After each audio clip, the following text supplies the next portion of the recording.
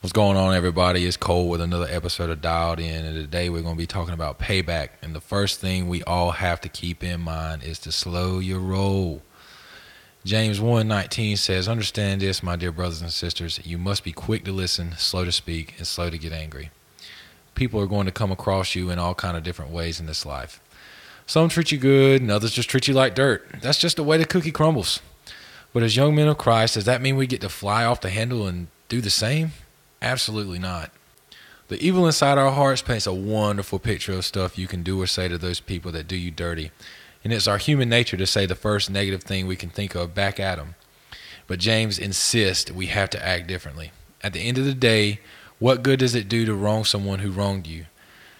I always had a teacher tell me when I was younger, "Cole, two wrongs don't make a right," and it would always aggravate me.